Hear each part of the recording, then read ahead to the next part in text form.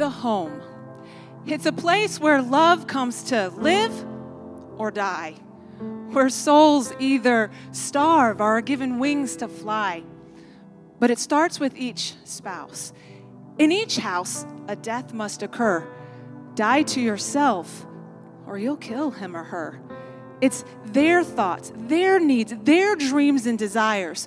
When each serves the other, our marriage is stronger. But too often, our tunnel vision leads us to division. As we put ourselves above the one we promise to love, we meet our needs, looking out for ourselves, and in our greed, forget their need, and our love begins to wilt.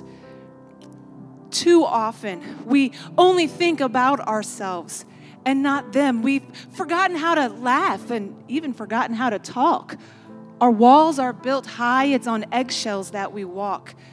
We avoid conflict because we can't handle the pain, or we blow up because we can't handle the strain or pressures of life.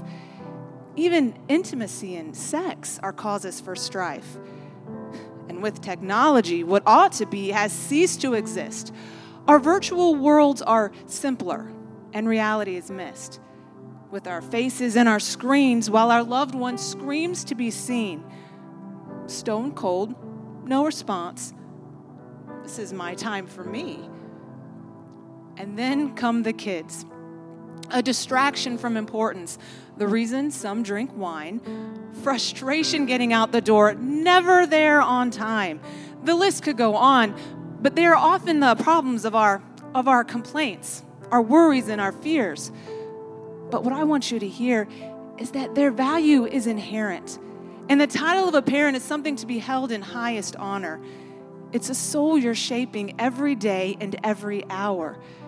Oh, the devil would like nothing more than to blind your very eyes, to short-sight you to the temporary and forget about the prize of pressing on and pressing in when difficulty knocks, when the mountain seems too steep and every effort is blocked.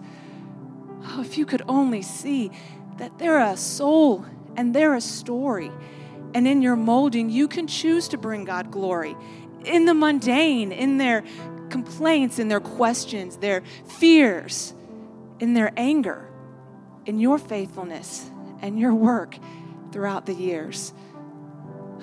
Oh, Lord, listen to our prayers. Hear my spirit groan.